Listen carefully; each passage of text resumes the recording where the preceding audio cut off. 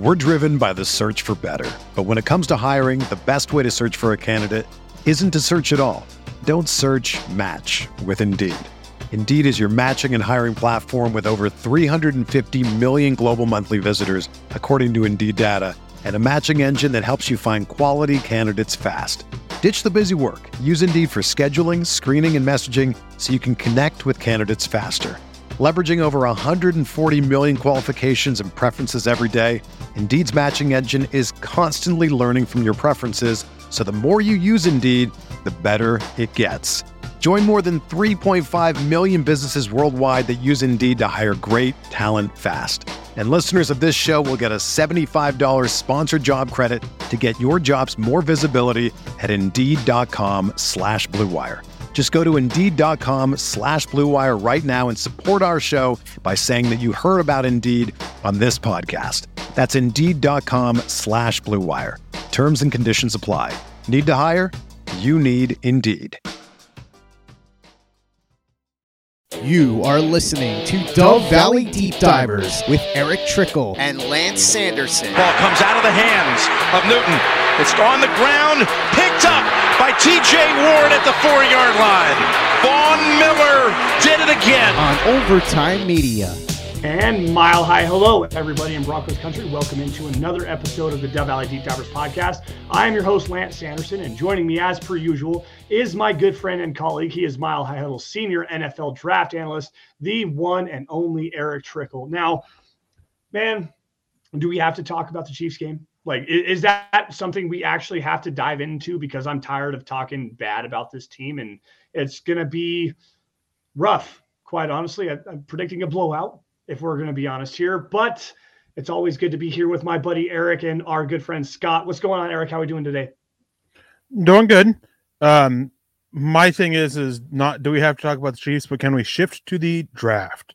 Like, I've been really doing a lot of work diving into that and barely been watching the upcoming games. So it's kind of why this week we went away from our usual, game preview that we've been doing. I mean, last week was the first week I didn't do my game preview article.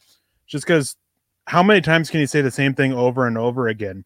It's always, oh, the Broncos can do this, but will they? And the answer is no, and it's been consistently no this season, but it's still, they have that potential. It's will they reach it? And so it was getting boring doing that. So instead we're going to dive into all the juicy little rumors that we're flying about and the information dumps and leaks and everything that involved the Broncos and just get around talking about that. Yeah, and they're way more fun to discuss right now because, quite honestly, well, the NFL draft would be a lot more fun to discuss. I know you're getting into your scouting reports and everything like that, and doing your finalizing of just your list. What is it, 1,000, 1,200 strong, something like that you've got just for guys that you have to maybe at least take a look at coming up to this season. So I know you're working hard on that, but it's going to be fun to kind of dive into all the rest of this juicy stuff here as well. Yeah, it starts off about 1,000, 1,200 players or so, and then it gets narrowed down to about 500 to 600. There's certain, statistical requirements that players have to meet. Obviously, if you're a senior backup quarterback that's never played, I can't watch you. I'm not going to watch you. Some smaller school guys, if I can't get tape on them, even if they're bigger guys, they end up coming off the list because, again, I'm unable to watch them. So there's a lot of ways that it just gets narrowed down. It's a long process that starts in July. And then it's just ongoing throughout the season and, having to keep track at this time of year, who's declaring, who's returning, who's transferring, updating all my scouting lists for that. And it's just, again, it's a long process that takes year round, essentially, especially when you don't have the resources that NFL teams have when it comes to this. Yeah, it's when you're doing this stuff by yourself. Like for me, last year I watched 275, I think is what I had, and I'd finalized grades on just shy of 200 players. That's the most I've ever done. And that's like that work alone was ridiculously hard to do. And Eric does this year round. That's like literally what he prides his whole life and joy on is watching these players. I'm so excited to get into this, and I want to talk about the draft and everything that we have coming up for this Broncos team. How do we fix this? Like this is a stepping point right now for this Broncos team. They're eliminated from the playoffs, essentially. I believe it's like fully mathematically they're eliminated from the playoffs. We've got to figure out what's going on from the top down. The general manager, George Payton, is his job safe? Is head coach Nathaniel Hackett's job safe. What about Russell Wilson? How do you move on from his contract potentially? Is he going to be around here for the long term? And how do you fix this moving forward? Because if everything changes from the top down going into 2023, we're not talking about playoffs for the Broncos next year either. So this right here where we're at is probably the most interesting it's going to get for Broncos fans over the next year for the most part. But before we get into breaking down all that stuff, let's go ahead, Eric. Well, real quick, I just want to say is Denver is not officially eliminated from the playoffs. They can still make it. They'd have to win out and get a lot of help, but there's only 2 teams currently eliminated from the playoffs, the Houston Texans and the Chicago Bears. Yeah. It doesn't really matter, though. Like, the Broncos winning out in and of itself is just an incredible task. When you've got the Chiefs twice, you're going to get the Chargers again. And as much as everyone likes to talk trash on the Los Angeles Rams right now, you've got those guys, and you also still have the Arizona Cardinals on the docket. Like, it doesn't get any easier for this Broncos team. And if they had any hopes of making the playoffs, they needed to win all those games earlier this season, the winnable games, specifically towards the front half of this season. All right, before we get into this, though, guys, we're going to say hello to everybody. Mike S. in the chat. Diamond Rattler just jumped in here. Chronix up in the house. Jay Kozat as well. We got Ample Scramble in the house. Peter Middleton doing his thing out in Cambodia.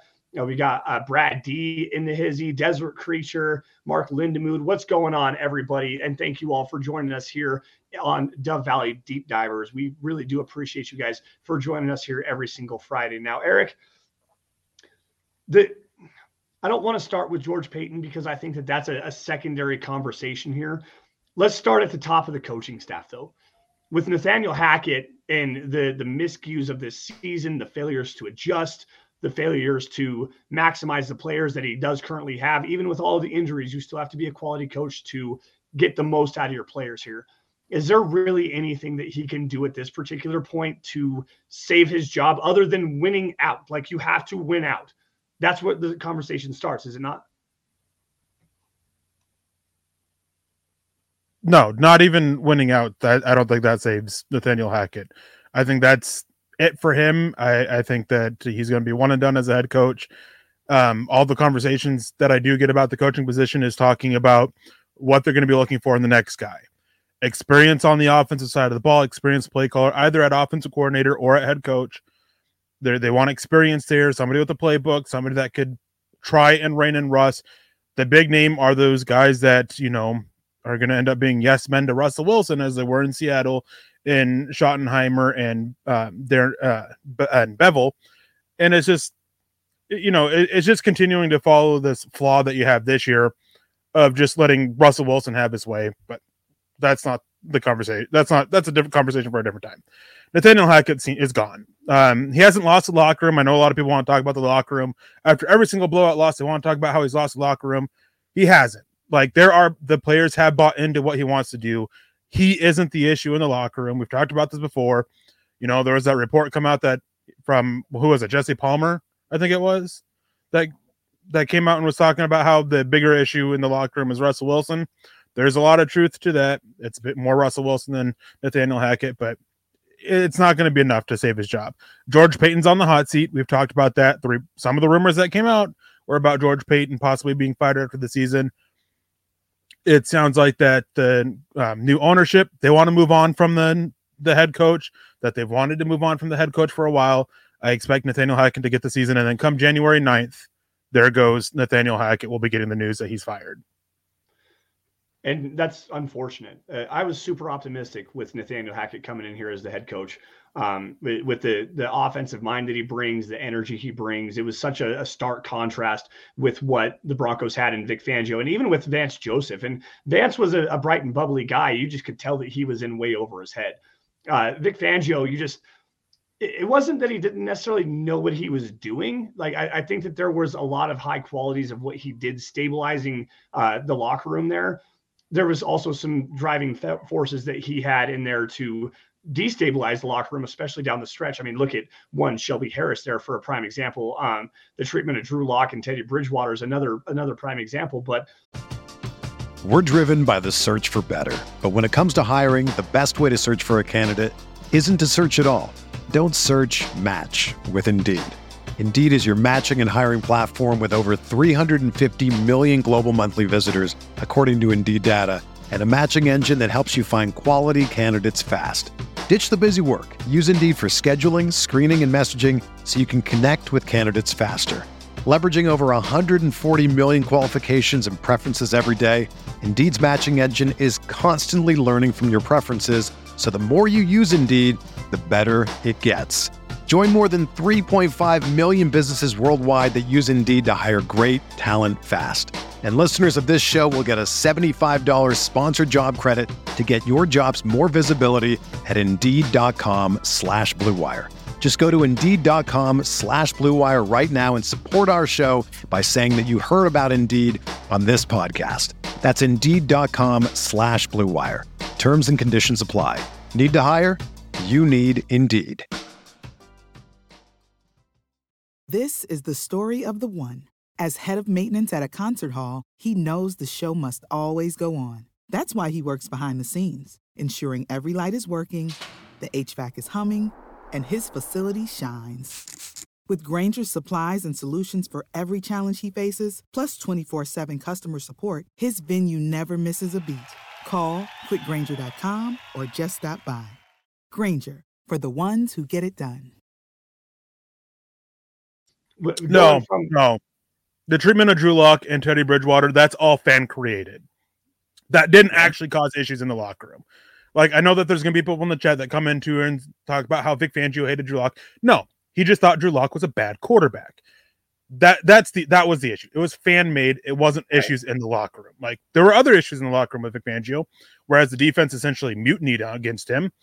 But the quarterback position last year, that had nothing. There's no truth to any of that. Right. I guess that's a good clarifying point there. And I do apologize for kind of misspeaking. That is more of what I was getting at, was just the conversation surrounding Drew Lock. And there was some fractures in there a little bit for what was going on with that. And you're probably right. It was mostly fan created and stuff like that. Regardless, when you're talking about with what Nathaniel Hackett has and the disaster it's been, you almost need to try to find the most stabilizing resource that you possibly can. And I want to go to a comment here from it was dang it, where's it at? Ample Scramble here, saying that everyone was ready to throw Dan Campbell under the bus in Detroit, but he learned on the fly. The one thing that I want to say about Dan Campbell was that he's a guy, much like Dan Quinn, that those players, you can question the coaching acumen of Dan Campbell all you want to. Those players want to die for him. Like the whole bite your kneecaps off, we're going to come back and bite another kneecap off, you're never going to knock us down. That has resonated in that locker room and has turned the culture around. Where the Broncos are at right now, is it wrong of me to assume that somebody like a Dan Campbell, a guy that is that rah, we're going to get everybody to rally around this guy and not just be like the players friendly guy. Like, I'm going to be a disciplinarian like a Dan Campbell or like a Dan Quinn. Is that the proper direction to go in this particular situation? Well, first off, I just want to say is that nobody really was ready to throw Dan Campbell under the bus. They knew the situation he was going into in Detroit, and they knew that it was going to be a while before they got any results. Jared Goff is what he is. He's a good game managing quarterback. He's not a guy that's going to go out there and consistently win you games. Like, so there's a difference there between, a Jared Goff led team and the team where you go out, go big and get Russell Wilson. And granted, Russell Wilson's been playing a crap ton worse than Jared Goff has been, but the expectations of the roster are completely different. Dan Campbell's having to basically completely rebuild that defense. The offensive line has a tremendous amount of investment into it, as does the good portion of the offense in general. But it was still a situation of they had no defense. He had to go in there and he had to build that up. Had to completely change the culture in there as well. And while Denver has a losing culture, it wasn't even close to the same kind of culture and losing culture that they had in Detroit. So not quite the same situation there. And but as for your question, is Denver does need somebody like that. They need one of those guys that he can be player friendly, but not a complete doormat like we have in Nathaniel Hackett. Somebody who's going to step up and be like, and hold the players accountable instead of relying on the players to hold themselves accountable. That doesn't happen often. Like, especially when you get to the NFL, they will point fingers. In a lot of ways, NFL players are like children when it comes to that. It's their fault, not mine. And we've had it's been leaked out into the media, either through, anonymous sources or players coming out and speaking on it directly. They will rather point fingers and look at the mirror or look at themselves in the mirror. And they may say the right things, but their actions speak louder than words. So Denver needs somebody a coach that will come in there. And I know a lot of people get up in arms about, oh, this coach said this about this player. He threw him under the bus. No, he's holding him accountable. He's showing the rest of the locker room that if you mess up, I will get up here. I will mention you by name about how you messed up. It's like the whole thing with Nick Benito. I did an article about it. Evero came out and made a comment about how he's developing nicely. He's coming along, but he still has everything that he has to work on. And he has to improve all around. Like, that is a great shot across the bow of Nick Benito. There's a lot of questions about his work ethic and all that coming across. And well, here Evero just said, step up, improve, or else. And so Denver needs that kind of coach in the head coaching position. So first things first, yes, I am losing my voice to this Facebook user. I've been dealing with the flu for the last 2 weeks. I do apologize for that, guys. And I'm also kind of still having some internet issues on my end here. Eric, you're choppy, but I heard mostly what you said. The one question I have to kind of piggyback off of that is with Nathaniel Hackett obviously on his way out, and Dan Quinn is probably the first name that jumps to mind for a coach that is kind of like that Dan Campbell, the one that's going to hold the players accountable and things like that. Are there any other names in this coaching cycle that could potentially be that kind of a voice for this Broncos team? Real quick, I want to grab this comment from Diamond Rider, who said, heard today that Peyton only hired Hackett because there's a handshake deal in place for Rodgers to come if Hackett was hired. That's not true. It's completely bogus. I don't know where that started. It's been going around for a while. It's not true. Like, they, through back channels, through, illegal tampering that happens every year by every single team, they knew that either way, Wilson or Rodgers, Hackett was fine. Like, they knew that. It wasn't because there was a handshake deal in place for Rodgers to come.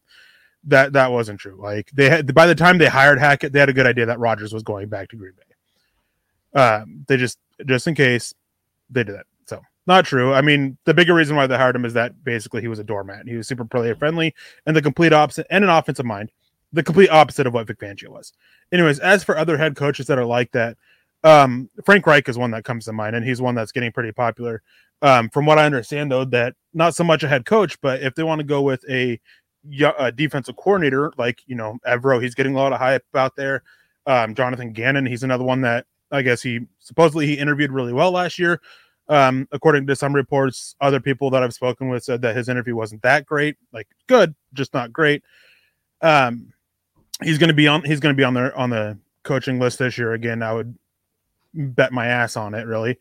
So he's one of those guys to look at. Frank Reich is to come in and be the offensive coordinator, that veteran play caller I mentioned earlier in the show.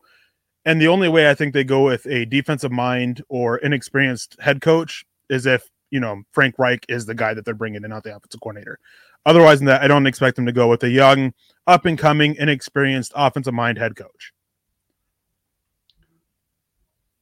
I would really like to see Shane Steichen come in here, just with the work that he was able to do with Jalen Hurts and changing that offense around. After Nick Sirianni gave up play calling and turned it over to Shane Steichen, you saw a more aptitude from that offense to change up what they were doing to really suit what Jalen Hurts does as a player. Yeah. And look at what it's translated to over the last course of the season. I mean, the Eagles right now, they're 10-2. They're leading the NFC. They're like the favorites to go to the Super Bowl and represent the NFC this season. So Shane Steichen is a guy that I really want to see being a guy brought in here. And if they bring in Frank Reich with that as the offensive coordinator, then I think that would be a solid move for the Broncos to do. We got go ahead, Eric. Sorry. I was going to say, there's one thing I got to point on that, but before we get to that, Gary Palmer came out with the $4.99 donation saying, good evening, Lance, Eric, and Scott. Just a little love. Love you, Broncos country. Hey, Gary, it's great to see you here. Thank you for the donation. We appreciate that. Hope you're having a great holiday season. Shane Steichen is one of my favorite coaching candidates. He's in my top 5. I like what he's done as a play caller. I know that some on not to name names, but others, other Mile High Huddle podcast hosts have mentioned him a question about what he does with the offense and everything. Well, he's the play caller. He has been for over a year now. And this offseason, the head coach, Sirianni, has essentially handed the offense completely over to Steichen. Sirianni's still involved, in the game planning, as head coaches are. No matter what side of the ball, offensive-minded head coaches still have his hand in making the defensive game plans, and often they're part of all of it. But it's Shane Steichen's offense, and so that is something to see. But it's just the fact that I would like to see it. He has more experience as an offensive play caller than Nathaniel Hackett does. But again, it comes back to the experience. The same thing with Ben Johnson out of Detroit. He's another one of my guys that I really like. I heard a lot of positive things about him as a head coaching candidate. But it's just everything I've heard coming out of Denver is they want an experienced head coach, somebody who has been a head coach before. And I just go away from them. And then you mentioned Frank Reich as their offensive coordinator. Steichen, Ben Johnson. Yeah, I don't think Frank Reich will be their offensive coordinator. It'll be somebody that they're familiar with, probably on the staff that they're on already. They're out of Philadelphia or Detroit, where the two teams are with right now. And, installing their offense, not we're going to be the head coach and Frank Reich is. And that's a bit of that can be an issue. It works out for some others it doesn't. It's just, kind of how it is. And it's one reason why I prefer a CEO type head coach more than a guy who wants to run his thing on whatever side of the ball. Right. And I'm right there with you. And that's why my preferred candidate last year was the Dan Quinn type, a guy that could bring in somebody that, would like, here, I'm going to bring in a guy that has the offense and I'm just going to oversee a little bit. And then you've got the defensive coordinator to bring in. And I think that with what the Broncos are doing right now, especially on the defensive side of the football with Ejiro Evero running a lot of cover 1, cover 3 stuff. Dan Quinn's doing some more double high safeties and stuff like that in Dallas this year. But like primarily what Dan Quinn used to do as a defensive coordinator, that same style of defense is what Ejiro Evero is running with the coverage front that the Broncos have right now. So to me, if you can somehow find a way to keep Ejiro Evero, bring in Dan Quinn and let Dan Quinn have his pick of an offensive coordinator, a guy that he's worked with. I know that you're not the biggest Brian Schottenheimer fan, but to me, I mean, no, he's a yes man to Russell Wilson.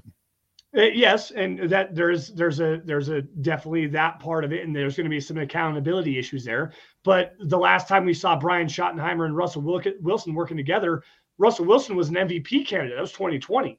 He threw 40 touchdowns that season. So we see the success there if it's going to work the way that you can't call somebody who's never had an MVP vote an MVP candidate. He's never had one.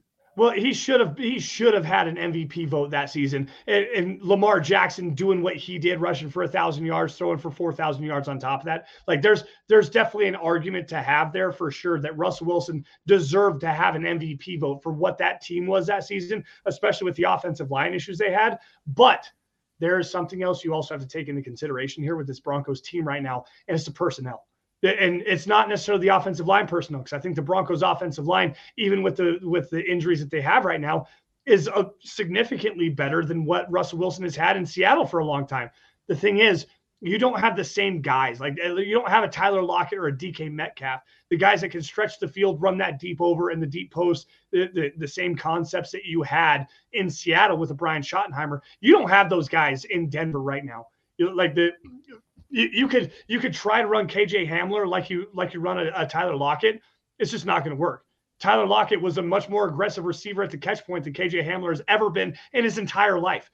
Cortland Sutton is no DK Metcalf. He's not running a 4.38 or whatever the hell DK Metcalf ran with that big body, with that possession receiver skill set that a DK Metcalf has. There's a significant difference with what those guys are. And I think that Broncos country, and myself included, really kind of overestimated what this Broncos receiving core was in terms of comparing them to what the Seattle Seahawks did in up there with Russell Wilson back in 2020 and 2021.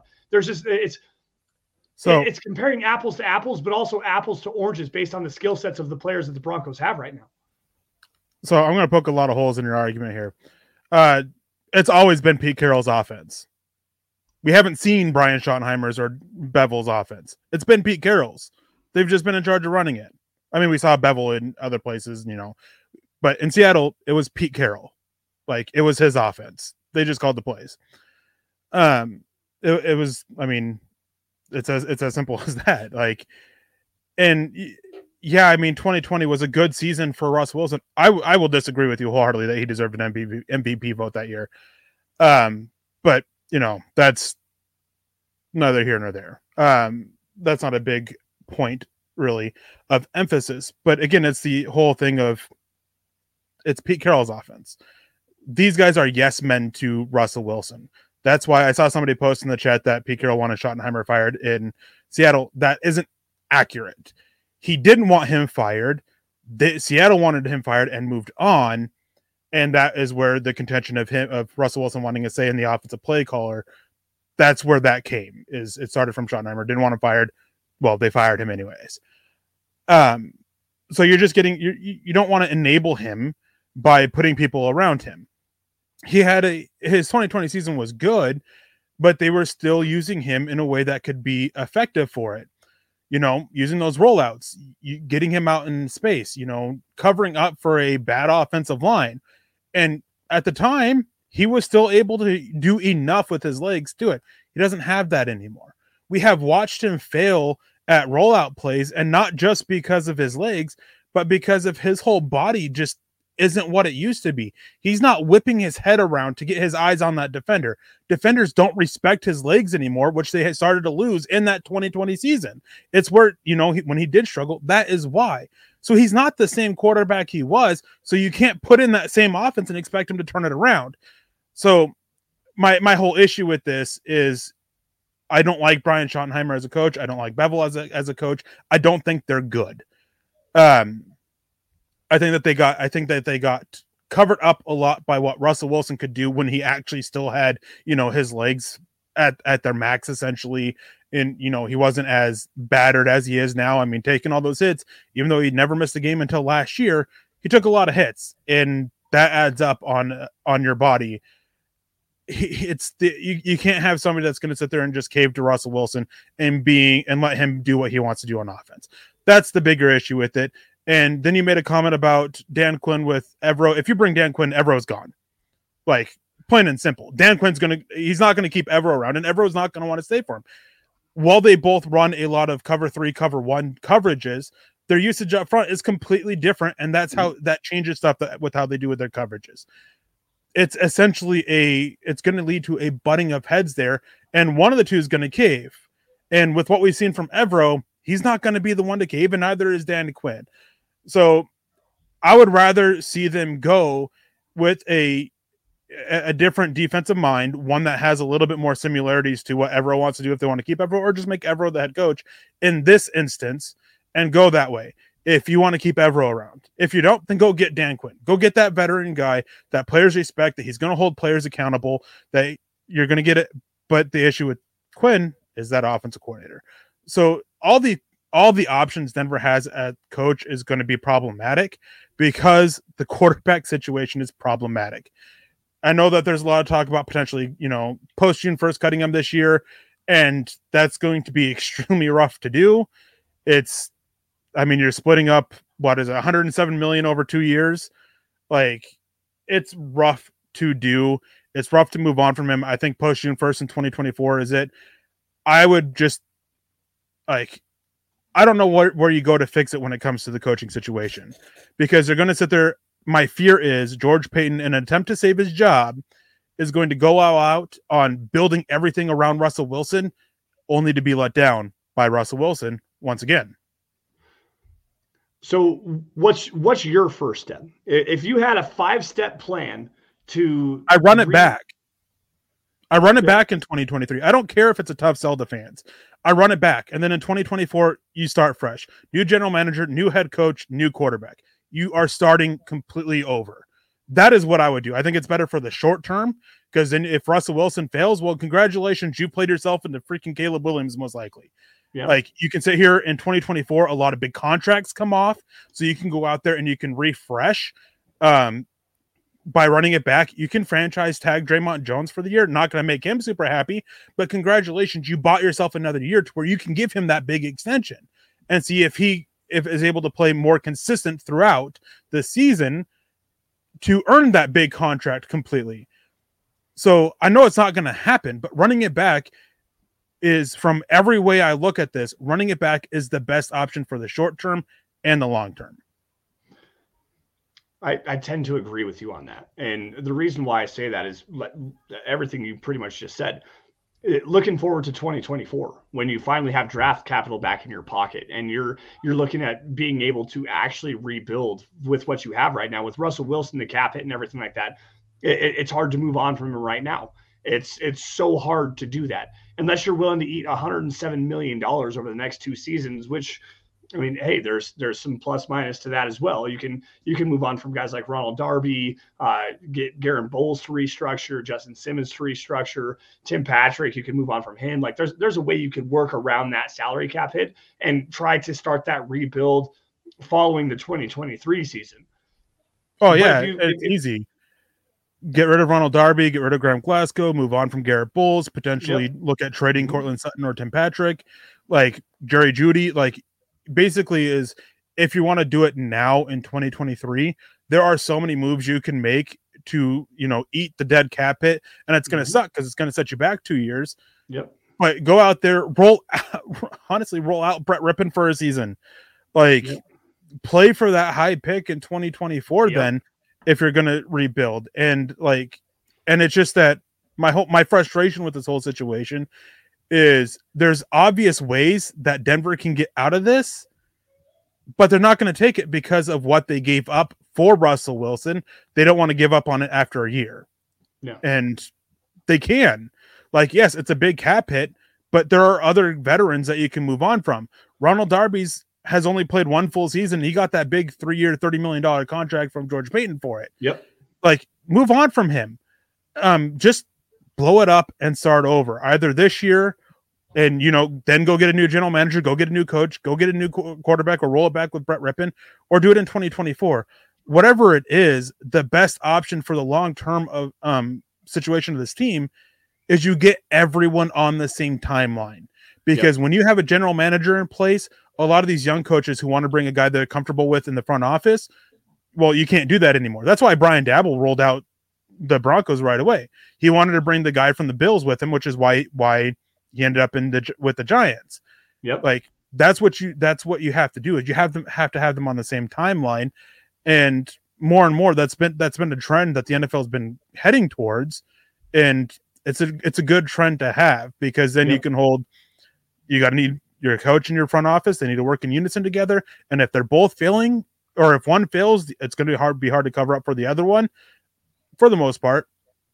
And it also gets the quarterback on the same timeline as well. Yeah. Joseph Linares jumping in here with a $5 super chat saying, Luke, I'm sorry if I missed it, but do you have a response to Benjamin Albright? So this is Dove Valley Deep Divers. That show was on Wednesday night, and he did address that. So make sure you go to Mile High Huddle's YouTube page. Go check that out. I'm not sure exactly what your comment with Benjamin Albright is, so come back in the chat and maybe I'll have a response for you on that one. But we do apologize. And thank you, Joseph, for joining us tonight. We do appreciate that. And thank you for the donation. And we do appreciate you for that as well. The one thing that you have to kind of take into consideration if you're going to try to blow everything up is, what does the locker room do? You're talking about moving on. Who cares? But who cares what the locker room's going to do at this point? Well, there is a point to this though, Eric, and I hope you let me express it here really fast. You're talking about moving on from the natural leaders, the Cortland Suttons, Tim Patricks, the Glasgow, Garrett Bowles, Justin Simmons, all of those big time guys that you have right now, the big time leaders in the locker room. You're moving on from those guys. You don't have Draymond Jones under contract right now, so you got to figure that one out. Does he actually re-sign? Pat Surtain, he's only going to get older, and is he going to re-sign with this team? Damari Mathis, by the time that it comes around to where he's going to have to re-sign, you're still looking at a rebuild with Caleb Williams in 2025. Is Damari Mathis going to stick around? Quinn Miners, you've got Jerry Jeudy, KJ Hamler, if they're not already gone. You're talking about completely restructuring this roster all the way from the top down with nothing to build it with. You got 5 draft picks in 2023. That's it. You have no capital. You're not going to have any money to rebuild this thing. You're barely even going to be able to fill the roster at that particular point. Now, I'm going extreme here, and I understand that. And I want to bring out both sides of this, because I heard this conversation earlier today. It was Benjamin Albright, Ryan Edwards, and Zach Seegers were talking about this exact same thing. And Eric and you and actually Zach were on the same page here. Just blow it up and start over right now. Like, why the hell not? There's a way out. You can do it. It's going to suck for 2 years. But what after that 2 years? If you don't have a roster to build, where are you going to start? Is it like you're going to start off with a brand new franchise, starting over from zero with Caleb Williams, and that's it? There's nothing around it. It's a bare bones, bare studs, nothing here. You're talking about if this actually happens, if they clear out the losing culture, as Paul jumps in here, clear out the losing culture, get everyone out of here, start off with the studs. If you take Caleb Williams in 2024, there's nothing to build with him, and then you're moving on from him anyways. Like there's so many different ways to attack this. And I agree. I think that this is probably the best situation is if they do that. I think that's a great idea. But there is the other side of this conversation that we need to address here. I mean, except that you don't have to clear out everybody in the locker room. You don't have to completely tear everything down. And even if you do, so what? So what? Justin Simmons is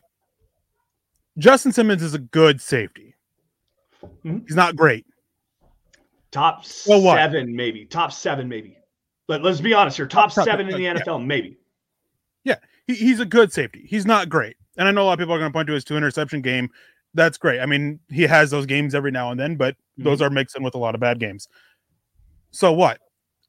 Patrick Surtain, guess what? This is the second year of his deal. You have 3 more years of cost control for him, and then you have 2 more with the franchise tag. Draymond Jones, you mentioned him about how he's not under contract. Franchise tag him. Use that.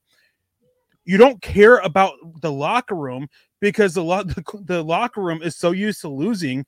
You cut that out, and you start over. Mm-hmm. And these guys who are in here, Cortland Sutton, how many times have we seen him quit on the team this year? Quit on the offense, give minimal effort. Like there were 3 or 4 weeks in a row that on Friday nights, I was sitting here ranting about how Cortland Sutton wasn't giving it. Jerry Jeudy, KJ Hamler, who cares? They can't stay on the field. Yes, they were a former 1st and 2nd round pick. KJ Hamler was Vic Fangio's dude. Nobody could defend a guy that small and that fast. That was the reasoning why Denver drafted KJ Hamler. He's played it. He'll have missed what? Out of 60 games or something like that, he'll have played 23.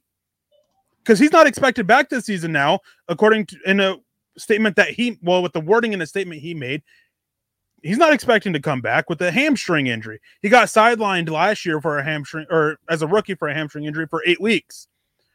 Like Cortland Sutton, Tim Patrick. Okay, Tim Patrick. Yes, Denver misses him this year. Does he change? Does he flip the record that much? Does he change the Broncos record this much? I say no. one or two win difference at max. And that's not even guaranteeing because the issues we have with Russell Wilson. Mm-hmm. So I understand that, cutting Russell Wilson when he has a small cap hit, I think it's like $22 million, or I know Scott posted in the private chat for $107 million cap hit. But the issue is that the following year, if you don't cut him, I think by the 5th day of the new league year, then you're guaranteeing his 2025 contract, which makes him a lot harder to cut from then after that until after the 2025 season. Yep. So it's a year of buying 2 years. So you eat it this year. You have your crappy season to go all in when you get all that draft capital back to build around Caleb Williams. When you get all this money back, because guess what? With just a handful of cuts, Garrett Bowles, Ronald Darby, Graham Glasgow, and one other one. Oh, and yeah, no, just those ones. Garrett Bowles, Ronald Darby, Graham Glasgow, and of course Russell Wilson. Denver can have over $30 million on the salary cap next year in this offseason. Yep. That's not handicapping your team. That's not giving it to where you don't have money to go over it or to improve this roster. So the arguments that you made to stick with Russell Wilson, well, there's some valid points there. You don't have to completely demolish the locker room, but you do need to. You need to attack the locker room because you need to attack the mentality that's in that locker room and the comfortness that they have with losing. Justin Simmons takes the mic and he talks about losing and how much it hurts. I don't feel it. I don't feel like this is just my opinion here with how it went with I listen to him. I don't feel like he really actually cares about it. So blow it up, start over, start fresh, rebuild the locker room. If it takes 2-3 years, so what? Because if you don't move on within the next 2 years from Russell Wilson and you don't start doing this process anyways, then you're just prolonging it. Let me be clear here, Eric. I'm 100% in agreement with you because I think that this needs to be blown up 100%. Like I'm all the way here for this. And also, I mean, excuse me, guys, I do apologize. The big thing here is you're also going to be able to move on from some of those contracts via trade. Like you're gonna take some dead money hit, and you're gonna have to move on from some of these players. Garrett Bowles is a left tackle, is a quality left tackle in the NFL. He's worth something. Justin Simmons, another player, probably worth something. Cortland Sutton, another quality player, probably worth something. You're going to get Tim Patrick in there, probably worth something. You're going to be able to move on from a lot of these guys. Graham Glasgow, if you'll be lucky to get a 6th round pick for the guy. You're using that to get rid of some money spaces. Is really what that's coming down to. Like, real quick, I don't disagree with you on that. So let me just be clear here. Yeah. I feel like there is a need to have some leadership in this room that has to be there now. And maybe, like you said, getting those bad voices out. And I'm not really, I don't want to say that, bad voices. The stagnant voices are probably the best way to say that. Von Miller is the prime example here. Von Miller being moved on from last year, a stagnant voice in the locker room, and the Broncos got something out of it. It helped them get Russell Wilson. You get rid of those players like that, it's going to help the culture of this team. And I'm firmly behind you with this. I believe that is the proper way. Moving from Russell Wilson right now is the way to go. Yeah, real quick, I just want to grab this. Chronic says you can't dump Wilson this year, $77 million salary cap hit. You have to release a lot of players to get under the cap. No, you won't. Post-June first cut, you only have to cut Garrett Bowles, Ronald Darby, and Graham Glasgow, and you're good. And you're actually significantly in the positives for it. So no, you don't have to release a lot of players for it with a post-June first cap hit. This and cutting Patrick and yes. This one too. Brandon McManus needs to go. I'm sorry. I love me some Brandon McManus. He's the longest tenured player on this team, the last remaining member of the Super Bowl 50 team. He needs to go. I firmly believe this. I think Brandon McManus, for what he is as a person, probably a decent guy off the field. What he is in this locker room is a freaking cancer. He wants way more responsibility for this team. He wants to have a lot of opportunities, and he never pulls through in the clutch. He's declining as a kicker, and he's overpriced. Sorry, Brandon. Love you, dude. You're awesome. Please leave this locker room because I believe you're a cancer in there. That's a hot take, and I hope that people like shred me for it. Go ahead. That's a hot take. I'm sorry. I'm done with him. Done. I'll come back to Brandon McManus here in a second. John Clover says, real Chief fan in the house checking this week's competition. Why? Denver's bad. Like, you don't need to check on us. You guys, the Chiefs should run away with this one pretty easily. Like the Broncos pass coverage has been not so good. I mean, statistically they're fine, but the advanced metrics and everything are terrible ever since they traded away Bradley Chubb. They get no pressure, and it's hurting players in the secondary, and the players in the secondary aren't holding up. The Chiefs should run away with this one. I know I picked Denver to win this one, as the Chiefs could potentially overlook it, but guess what? I'm picking Denver every game this season, so next week I'll be picking Denver, and the week after, and so on and so forth. Anyways, as for Brandon McManus, the issue with him, and I don't think it's such a hot take to say that he should be gone. And the fact that I wouldn't say he'd call him a cancer in the locker room, but he definitely doesn't help. He is a guy who last year threw a fit because Vic Fangio told him no to trying to go kick like a 70-yard field goal or whatever it was. And then he turns around and, Doormat Hackett comes in at week 1 and they're playing for a 64-yard game-winning field goal by Brandon McManus, or 68, whatever it was, yard field goal by Brandon McManus, and he fails. And it's happened consistently. He's not reliable beyond the 50, and he wants to constantly go try these guys. I'm sure Brandon McManus is a great dude. I'm sure he's super nice, but Brandon McManus, the football player, seems more about making himself look good.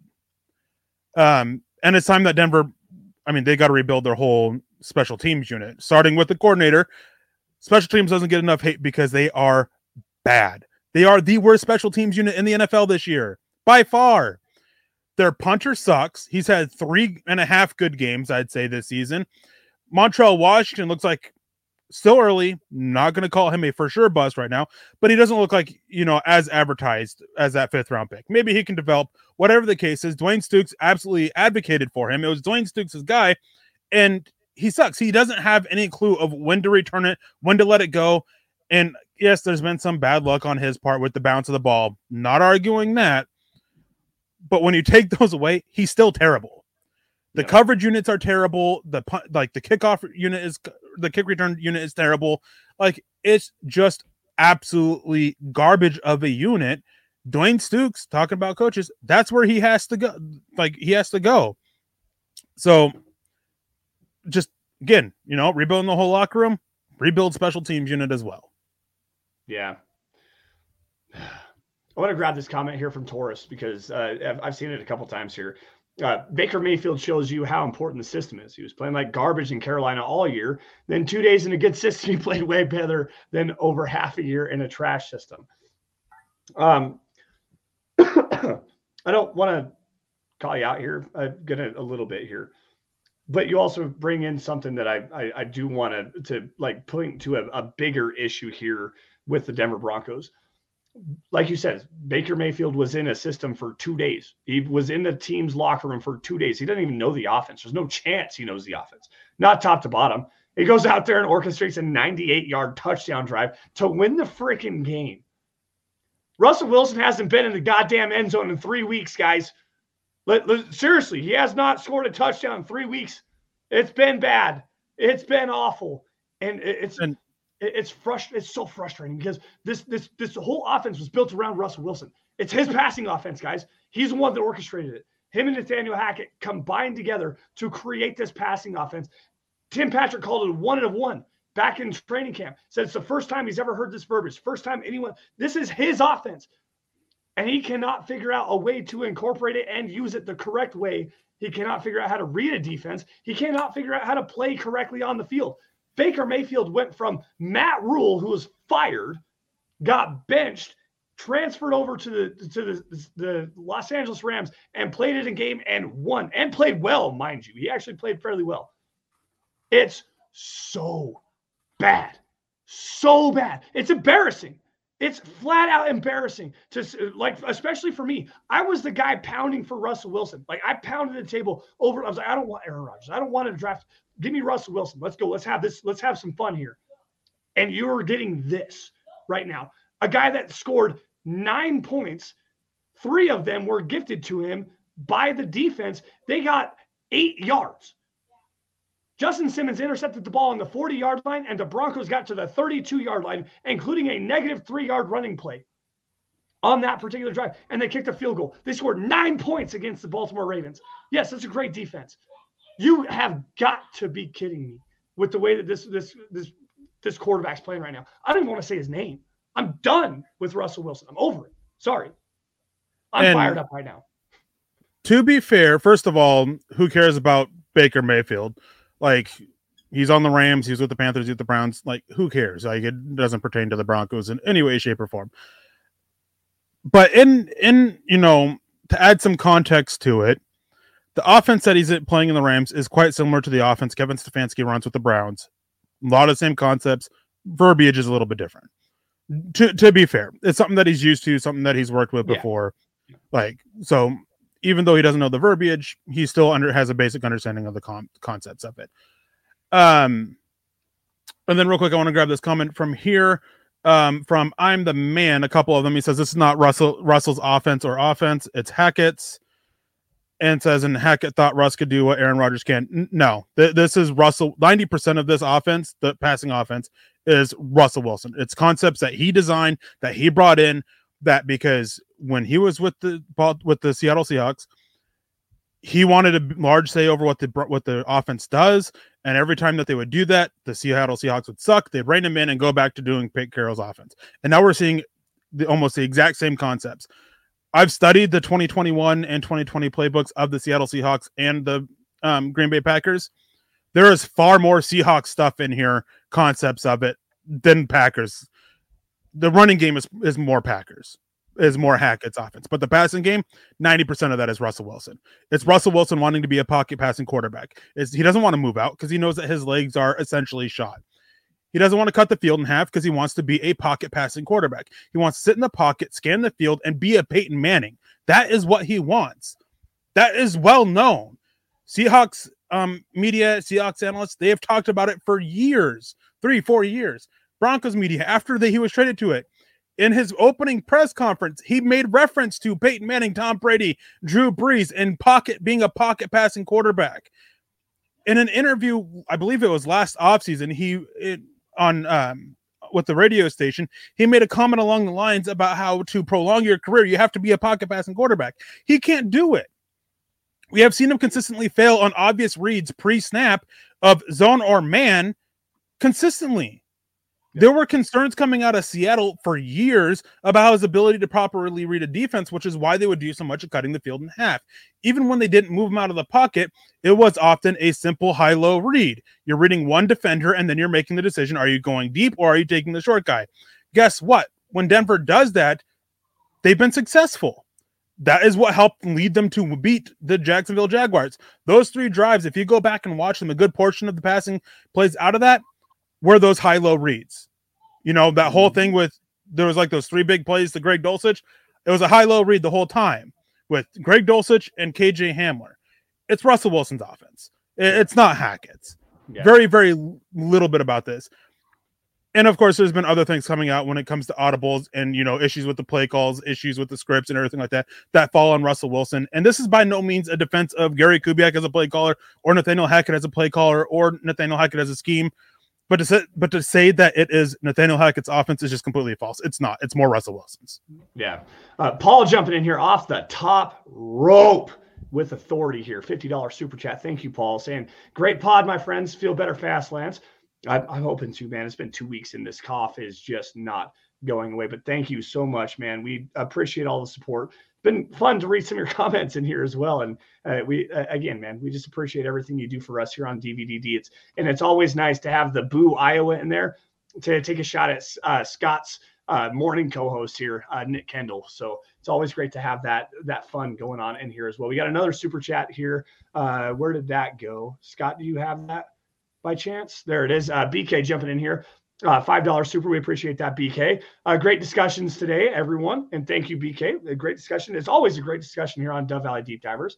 A couple more things I want to kind of grab here. Real quick, since conversation's about it, I want to grab this real quick. Let me go back up. And Peter says Denver ownership will get us Sean Payton. No, Sean Payton has to want to come here.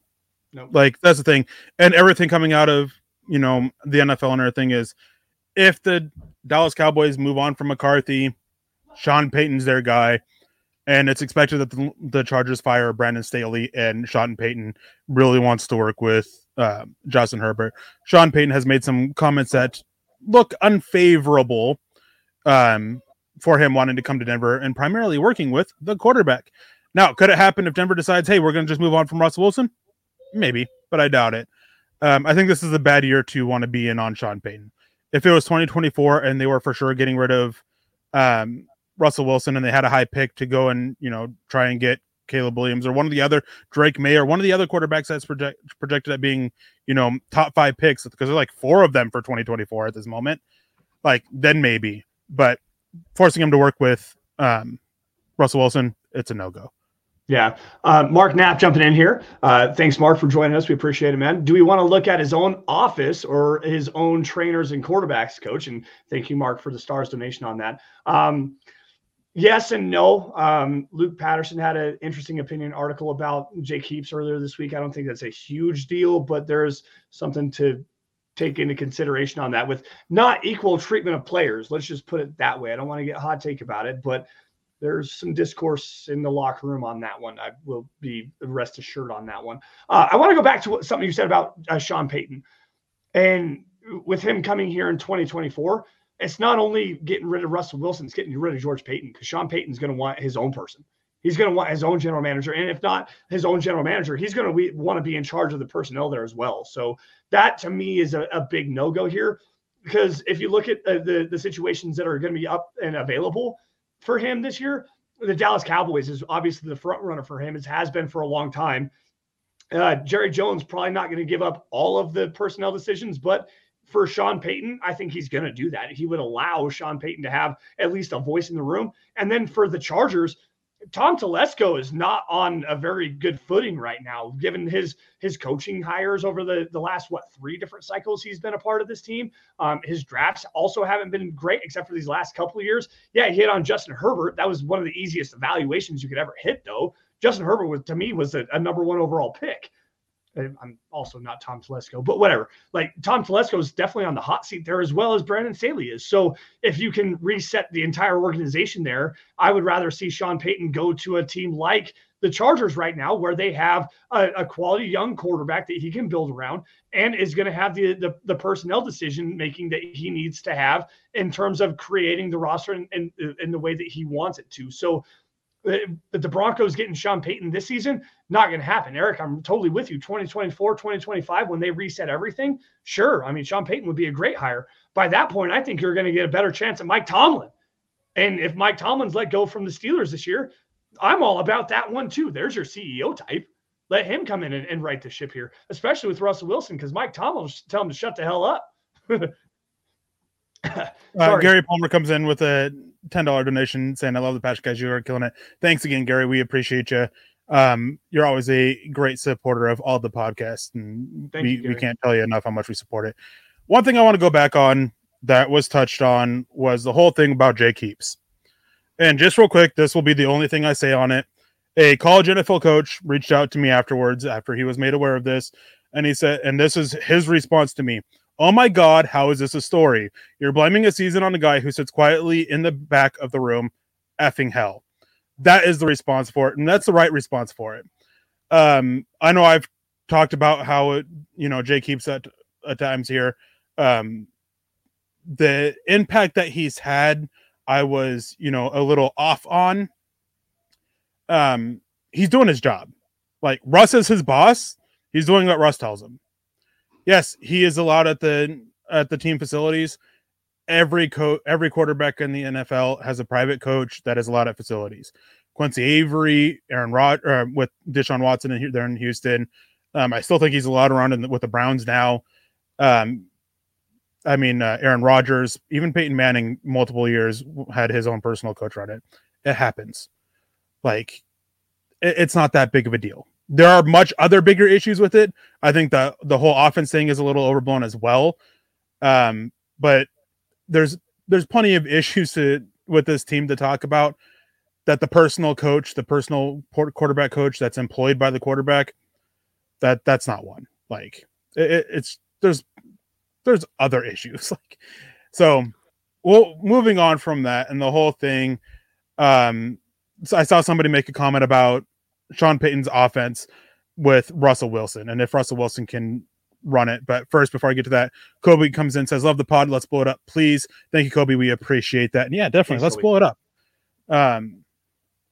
So can I just real quickly here, because I want to go back to a point that you made about Russell Wilson wanting to be like Peyton Manning, like Tom Brady, like Drew Brees. And I know this is probably where you're going to go with your Sean Payton offense with Russell Wilson and everything. Part of the problem with Russell Wilson is he doesn't like to target the middle of the field. And those quarterbacks, Peyton Manning, Tom Brady, Drew Brees, they owned the middle of the field. That's what elite quarterbacks do. Like, if you're an elite quarterback, you destroy the middle of the field, and you take your shots when you need to. Russell Wilson doesn't target the middle of the field, and it has been a problem this season with the Broncos offense. The crossing routes, the deep mesh route, the mesh routes, the deep overs, the stuff that Russell Wilson actually should be hitting as an elite level quarterback. He's not throwing to that area of the field, and that's a problem. And if you want to run Sean Payton's offense, you have to target the middle of the field, plain and simple. Yeah, that's the biggest thing I was going to say is Russell Wilson can run it if he is able to see over the grass to target the middle of the field. That's the issue, is the middle of the field. Scott pulled up his comment that he had about if Jameis can run it, Wilson can. And not wrong. I mean, the complexity of it is a little overstated, but it's about the willingness of wanting to attack the middle of the field. And then, using that to work outwards and deep. And Russell Wilson, he lied to everybody in Broncos country talking about wanting to work the middle of the field this offseason multiple times. And, well, here we are. His heat maps are very left and right oriented and, often huge gaps in the middle. But that's beside the point. The bigger issue for me with wanting to run Sean Payton's offense is that his placement. It is an offense that really thrives on, consistently properly placed passes and timing, which is why Drew Brees, even as his arm started to get shot there a few years ago, he was still able to be somewhat effective until he just completely, lost all ability to throw the ball, basically. Because it was timing and placement, and that is something that Russell Wilson has consistently struggled with. Even on these, quick hits that we're seeing early games on the scripts from Russell Wilson and this Broncos offense, is the placement is consistently bad. I saw one that a lot of people are, ripping Cortland Sutton for dropping it, but I mean, the ball was literally about 3 feet or about 2 feet behind him, and he's sitting there trying to reach back for it and having to turn and adjust his body and everything. Like, there's so many issues with it that Russell Wilson can run it. Would he be effective at running it? No, I don't think it would be effective. I don't think that's I don't think there's any offense that can really make Russell Wilson effective at this point. Watching him play, watching the mistakes, and this isn't to say that there aren't other issues with this Broncos offense. The offensive line's bad. There's no running game. The receivers are inconsistent at best. There's so many issues with this offense, but when I watch Russell Wilson and I focus in on him and the issues that he has with the timing plays of how long he wants to hold on to the ball, which again, that really hurts the timing of it. And he wants to, the placement, the lack of the middle field, the issues to his legs, just so many issues with him. I don't know what kind of offense that you can run him in and have him be effective. You can't roll him out. I know a few weeks ago I really hyped up, do more play action rollouts, do more bootlegs. You can't. Defenses don't respect his running ability enough to stay disciplined on the backside, and he doesn't have the legs to, keep that space there from that backside defender in the first place. He doesn't have the timing enough to flip his head around and get the ball out before the defender hits him. So you can't do that for him. Quick hits, he doesn't have the placement for it, and he still wants to hold the ball a little too long. There's just so many issues. So I'll pass it over to you, but I don't see what offense there is to put Russell Wilson in to get him to be any better. The offense that you have to run with him is something he's not willing to do. And I don't think that there's something that he's capable of doing. And that's using his legs. Like quite honestly, you have to get him on the move and let him create. You can't.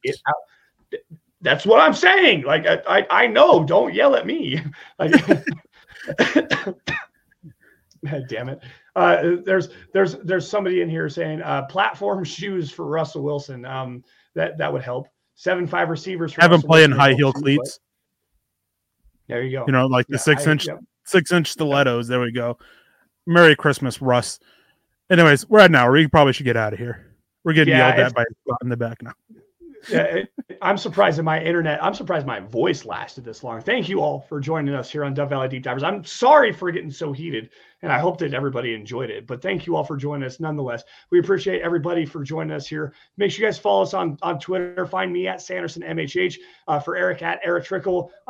John Freeman, if you're still in the chat, please hit us up on Twitter. If you got a Twitter account, hit us up. If not, I'll check the Facebook, the YouTube comments. I want to talk with you. Let's have some fun here. I believe that's your name, John Freeman, the Chiefs fan that jumped in here. Regardless, follow us on Twitter, guys. Make sure you guys are following at Mile High Huddle. Also at Scout Kennedy. That's our great producer, Scott, behind the scenes running the ones and twos. Folks, while you're at it, if you're financially able to do so, huddleuppod.com. It's a great place to get yourself a hat, a t-shirt, anything to support Mile High Huddle. We appreciate that. It's a great way to support the show and help us spread us out and whatnot. If you guys aren't financially able to do so, 3 things everybody should be doing at the bottom of your screen here. Like I say every single week, subscribe to Mile High Huddle on YouTube, Facebook, Twitter, Twitch, Apple Podcasts, Spotify, anywhere you guys get your podcast content. Subscribe to Mile High Huddle. Like every video and article you guys see on social media, and if you love it, please share it. It helps us out the most because you get us in front of as many Broncos fans as possible. We can do what we do best, which is cover your Denver Broncos. Now, with that, guys, I'm just going to say goodbye on this one. Eric, if you got anything else, that I'll let you go on it. But I'm going to say my thing. You all stay safe and take care. Have a great rest of your weekend. And if not, guys, you all we'll see you guys same time, same place next week. Oh, there's a lot that I could talk about, but I mean, it would go on for another hour. So everybody have a great weekend. Stay safe and, have a good one. Thanks, guys. We'll see you later. You've been listening to the Huddle Up Podcast. Join Broncos Country's deep divers at milehighhuddle.com to keep the conversation going.